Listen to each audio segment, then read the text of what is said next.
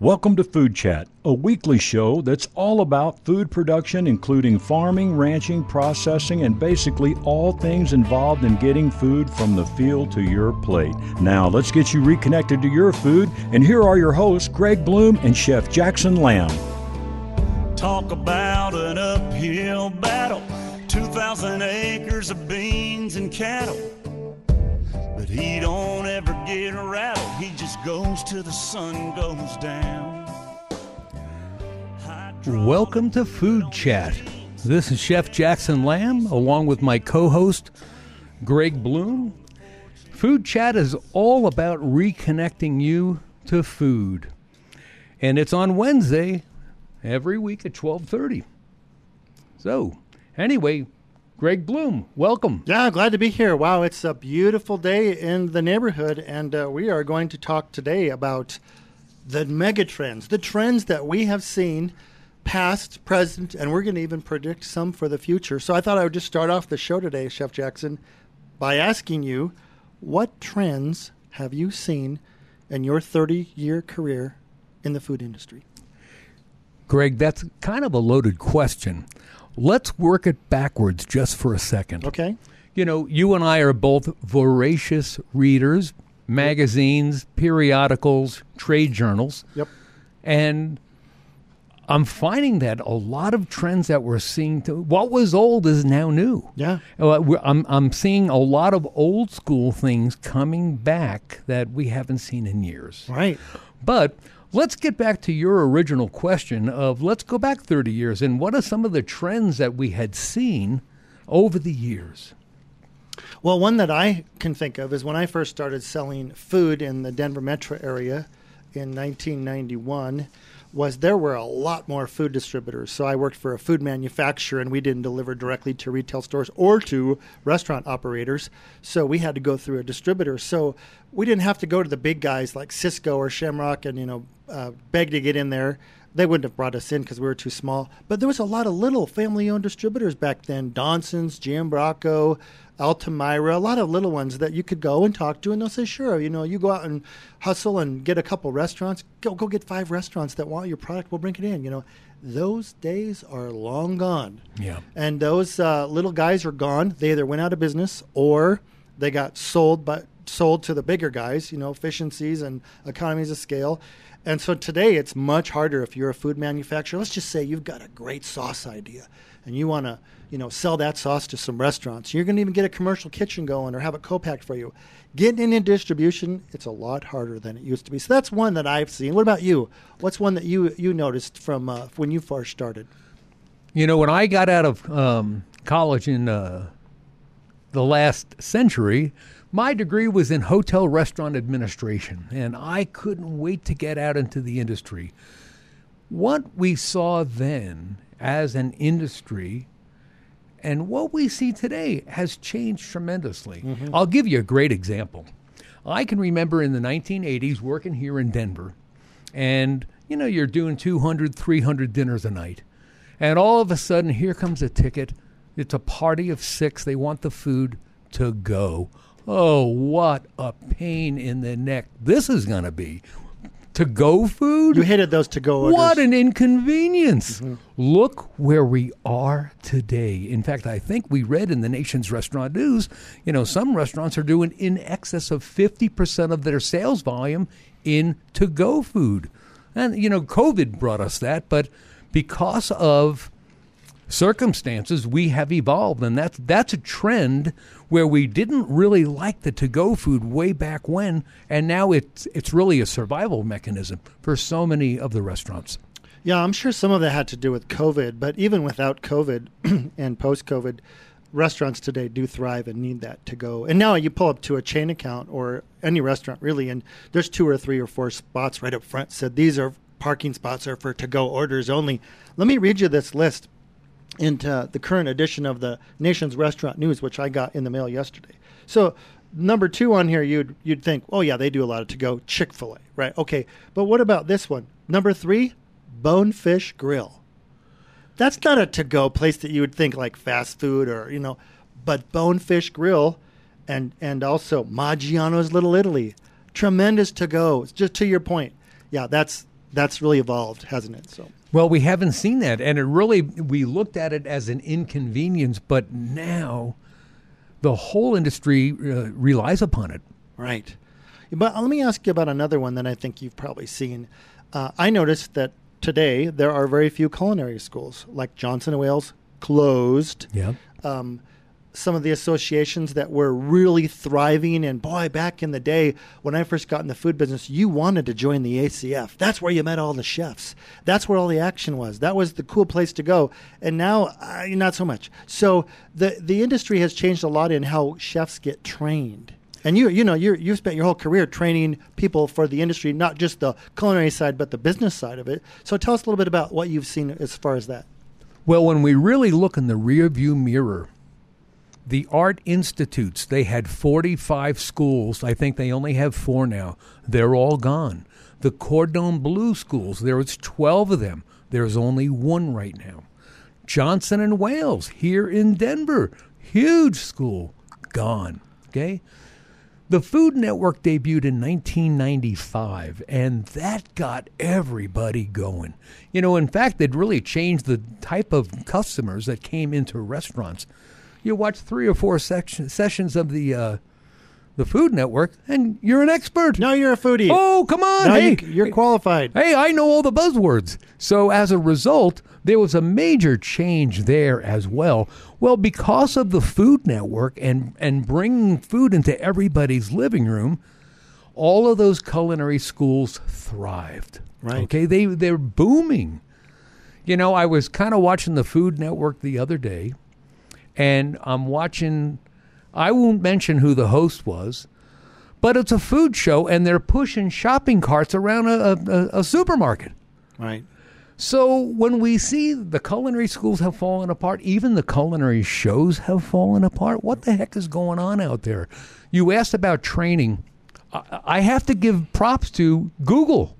Boy, if there's anything you want to look up, you can go to Google because it's all out there. Yeah, and YouTube too. YouTube has the second largest search engine. Well, yeah, and they're all connected. They're cousins that tied at the hip. That's right, for sure. Right. Well, another thing I think that was the demise of the culinary schools is like all higher education. It just got to be so expensive.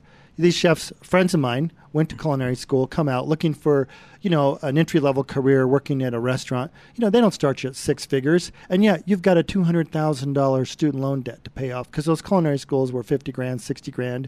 So that just wasn't sustainable anymore to do that. So that's why I think one reason that. But so how do restaurant chefs now get trained? The schools are gone. So if you want to be a chef, you're an aspiring chef, you think you might enjoy a career. There's some great careers in the food service business. How do you get going?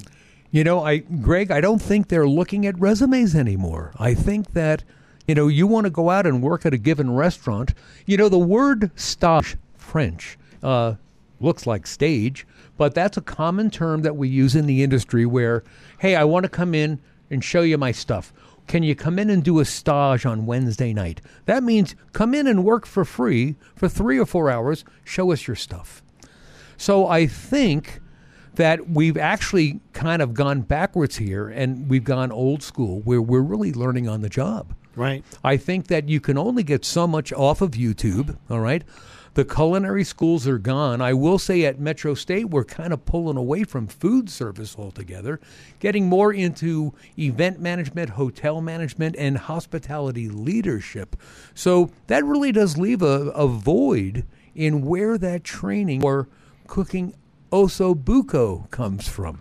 I was at a Latin supper club dinner last week, and it was the first time I'd ever been through a 5.5-hour dinner. Now, that sounds like an awfully long time to eat, but we knew ahead of time it was going to be that long, and there's a lot of time in between the courses. So you can get up and walk around and, take that beautiful dish that you got served and take it somewhere and take a picture of it to throw it on social media.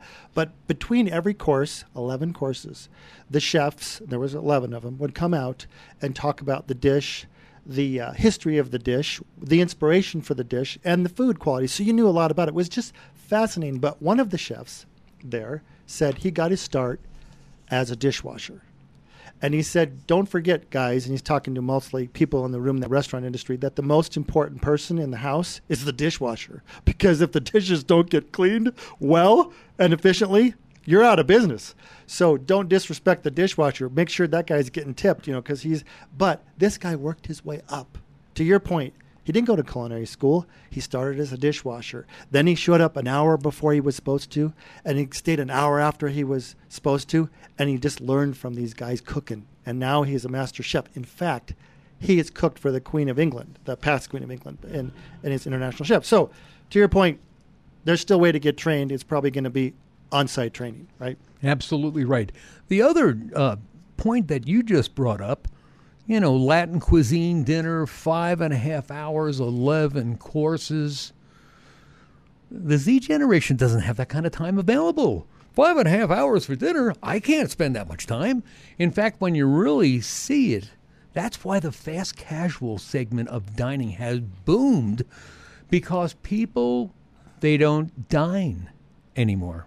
They eat. They eat. Yeah. So it's like, and so in other words, I think that, on the show Blue Bloods, I don't know if you watch it. I've watched a few episodes. Well, it's always about the Sunday dinner, the family Sunday dinner. Right. And unfortunately, we don't slow down enough to do that. In fact, it came out in the news here locally last week, where the lack of family dinners really is helping deteriorate the nuclear family. Right. So it's there's nothing like having family dinner. That's for sure. Yeah. I do it. We have a tradition at my house. Monday Night Football. My sons come over. It's burgers one week. It's pizza the next week. It's nothing gourmet. It's football food, but it's a tradition that we do, and they really enjoy it. Let me ask you about when you first started your career in the restaurant industry. Were you working for independent family-owned companies, or were you working for chains? Ooh, that's a great question. I got out of college, and I started working for a chain called Steak and Brew, similar to Steak and Ale. In fact, they sued each other because of name infringement. But we had 118 restaurants. Well, the cool thing about that is you learn the corporate structure. And the way Steak and Brew was set up is probably the way Applebee's and Chili's and Bennigan's are set up, just from a corporation perspective, from an ordering perspective, supply chain, payroll, et cetera, et cetera. And so as a result, I lost where I was going there for a second. You started then working for a chain restaurant. Oh, so anyway, and I worked with them, really learned systems, okay? And, I can't teach those types of systems at a class at Metro State because we don't have the volume to put against what I'm teaching. So, so as a result, with the volume, I'm getting lost here. No, but you did end up working for an independent operator. You worked at, Learned the systems, learned how to take inventory, learned how to do all that, left there and went to an independent operator that had 7 restaurants. Are they still in town? Are they still in business? No, that was in New York, and they're all closed at this point in time. Yeah, they're gone. Yeah, but working for them, it was a great experience. But the value of working for the big chain and learning systems has affected me in every other job I've had, which is really great. And I think that that really is the big corporations. There's a great question or answer regarding your question regarding training. Yeah. You get into an Applebee's, Chili's type of environment. Any of those chains, They've got a complete training program where, you're going to start as a dishwasher.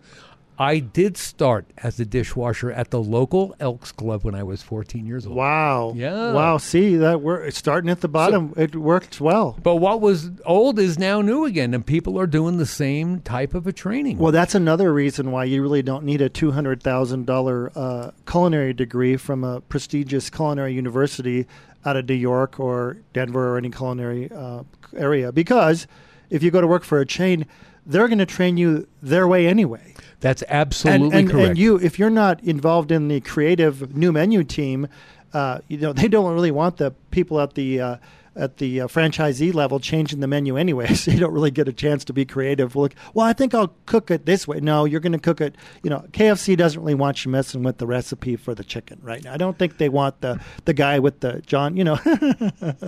So if you want to get into the restaurant industry, there's still some great opportunities, great paying opportunities, traveling opportunities, but it's probably going to be with a chain, wouldn't you say? You brought up a very good point. I can remember working at the Art Institute. I was on the opening faculty there. We opened in 1994, all right, just before the Food Network debuted. And I can remember, we'd have restaurateurs say, hey, we want to hire your students. Let's do some interviews, et cetera, et cetera. Biggest complaint I would get from owners is, your students come out of school, they're just full of energy, and the first thing they want to do is change my 20-year-old menu that made me popular in the first place. Right. And, so that's a great example of that.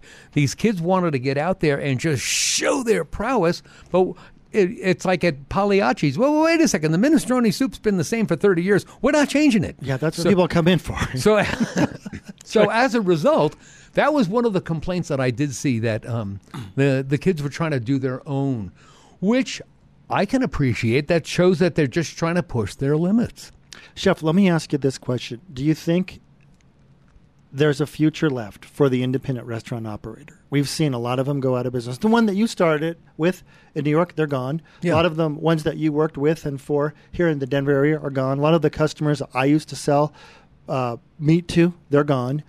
Is there still room in the next decade or two for that independent family-owned restaurant operator? Oh, I think so. But I think when we look across the landscape, there will always be independent restaurants. Now, will there always be fine dining? That's a question. When we look at the spectrums, the fine dining, the casual dining, the fast casual, curbside pickup. We've got all these different monikers there for our restaurants. I think we'll always have those independent restaurants, and the ones that will survive are the people who really have their heart in it. Okay, right. But I think that fine dining has almost priced themselves out of the market. You had mentioned earlier Maggiano's with all the to-go food that they do. But you and I also discussed how much money they spend on linen. Yeah, right. In all their restaurants. Pretty big bill. Yeah. Yeah, it's a huge bill. So I think that when we look at fine dining from that perspective, I think the operators need to figure out how to lower their cost to stay in business. I have seen that the local operators that are still thriving, they've implemented technology as much as they can. Because let's face it, the chains have money to pay for apps to be developed, like the Starbucks app that most people have on their phone, or the Chili's app or the Applebee's app, where you can just open your app, click on which store is your favorite store, which store is on your way home, what your normal order is, and then boom, boom, boom, and you got dinner on your way home. Is so convenient. Well, an independent operator might not have that technology implemented, but that platform is available by third parties now. So I think key to their success is implementing technology to keep up with the chains. Don't you agree? Absolutely. And you're right. The chains have an advantage over the smaller mom and pops. We're talking about independent restaurant operators, mom and pops. So as a result, sometimes they don't have those same advantages as the big boys do. I hope they stay open, because my career in the future depends upon that independent restaurant, whether it could be 1 or 2 or 3 stores. But the independent restaurant operator in Colorado, I can walk into and set an appointment with the chef or the decision maker for the food, and we can have a great talk. I can bring them through the meat plant where the meat is from, the beef, the bison, the lamb, whatever they're buying. They'll show them the local option, and they're very eager to know the local option. They want to buy local, even if local costs them a little bit more than the out-of-state brand that's trucked in frozen by the truckload. They want to buy it. But if I walk into a chain account, you name it, I'm wasting my time. I said, can I talk to the food service, whoever makes your food decisions here? They're in Chicago, Illinois, Atlanta, New York City, Palo Alto. They're not here. And right. you got to start, by making an appointment with them. Well, basically I'm wasting my time is my point. They don't want to buy local food. So very commonly, and I think people should know this, when you go into that chain account, they can't take advantage of the fact that, for example, Colorado is a prolific beef producing state. They can't buy the beef produced in Colorado because someone at the corporate office spec'd in beef from Minnesota. And everybody has to be using that beef. So it's trucked frozen all across the nation to all these distribution points and then sent in frozen because you can't do fresh, on a national platform like that. And I go in and talk to the chain account restaurant, like, I got a better local patty for you. And they go, I know you do, but I can't touch it. It's locked in. So that's one reason I hope, my point about this story is that people keep supporting that local restaurant operator because they can support the local economy and the chains cannot. Well, when you think about Olathe corn and Rocky Ford cantaloupe, right? Well, that's not what Applebee's is buying. They're buying stuff that's probably coming out of Texas or Florida, just because that's what's been spec'd by the corporate office. Right. Yeah, and those big chains too, they got buying power. They've got people that can call and negotiate. Sometimes I've heard that they buy.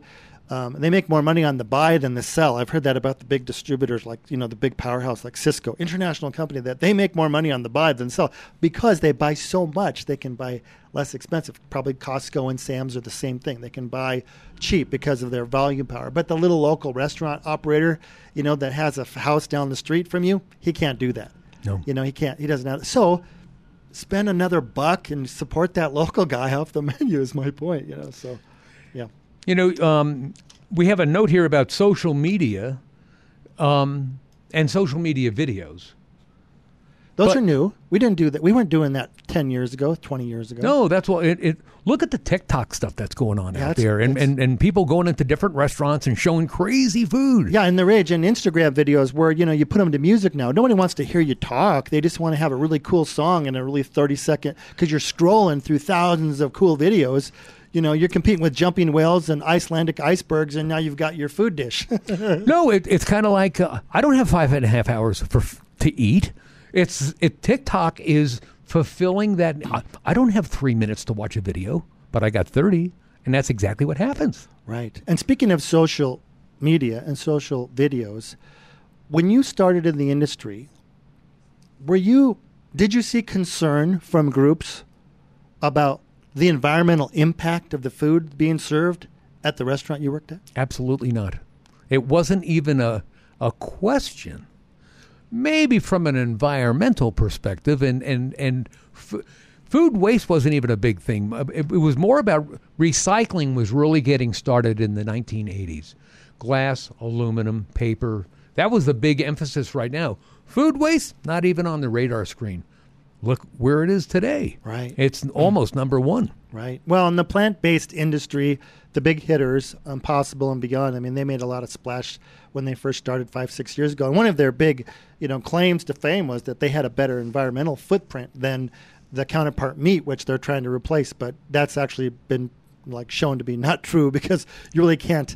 One of the trends we can talk about kind of is the collapsing plant-based whole economy right now is not doing well. You see Impossible and Beyond shutting jobs, investors shutting. That was really never consumer driven. It was really driven by billionaires and venture capitalists and crowdfunding and everybody thinking that we're saving the planet, in the new green religion by eating this plant-based burger. But I think that people weren't fooled, Chef Jackson, because when they would read the ingredients on the package, you're starting to think, well, do I have these ingredients in my cupboard? And do I really know the environmental footprint of methane cellulose or soy protein isolate? What is that? How do you isolate a soybean anyway? You don't do that at home in your Vitamix. So what other future trends, Chef, do you think we're going to see here? We have, 20 years to go probably, and you and I'll wrap up our food service careers. So what other trends do you think we'll see in the future? One of the things we're seeing right now, and the simple term is boards. But really what we're seeing is charcuterie boards. Well, that started about 2 years ago. And, COVID, they started to introduce those things. And shareables, that's what that was all about. Shareables. But, boy, we're starting to see... Well, I'll tell you what. I think that came about just because, entrees were starting to... Burgers, $15. 2 burgers, $30. Charcuterie board, $15. Shareable. So I think that... the economy has introduced a way for restaurants to bring in food items that are shareable, and then you just order more of them. That's all. I've been to a local restaurant in the last week where they have about 8 different options on the boards that they serve. And that's all they serve. There's no pizza, there's no sandwiches, they're sticking with the one product, but they do it well. And so I think that's the big trend. Now, that's charcuterie boards, okay? But, when we think about our vegetarians and our vegans out there, I'm seeing shareables such as, I shared with you earlier, big sheet pan, your typical smaller sheet pan, smeared with hummus, with vegetables in there, baked off in the oven, served with pita chips on the side.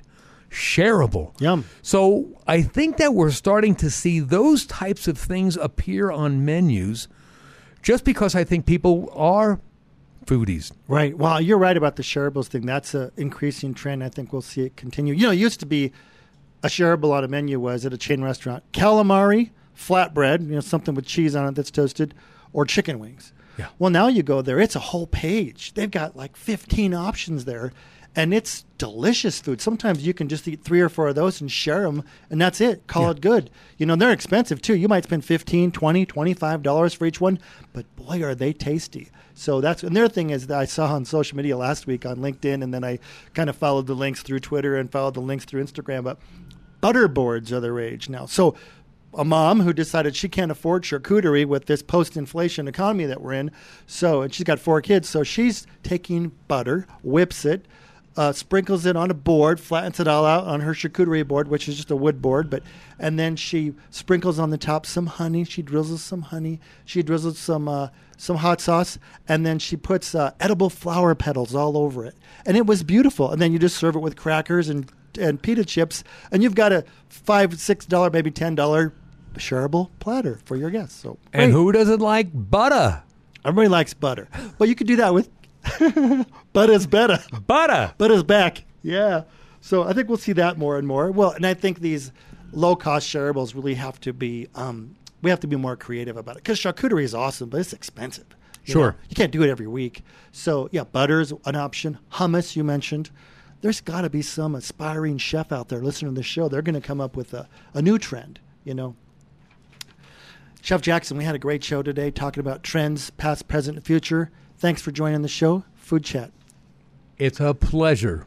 Hey, Food Chat's all about food production, and it is sponsored by Ranch Fresh Meats. Ranch Fresh Meats is a great local company that has found the best local bison, beef, chicken, lamb, and pork, and more. Go to ranchfreshmeats.com. Hey, sign up for our newsletter at ranchfreshmeats.com. We'll send you an email every week with a special. Talk about an uphill battle, 2,000 acres of beans and cattle. But he don't ever get rattled, he just goes till the sun goes down. Hydraulic fluid on his jeans, red dye diesel and 10 rows between. The views and opinions expressed on KLZ 560 are those of the speaker and do not necessarily reflect those of Crawford Broadcasting, the station, management, employees, associates, or advertisers. KLZ 560 is a Crawford Broadcasting God and Country station.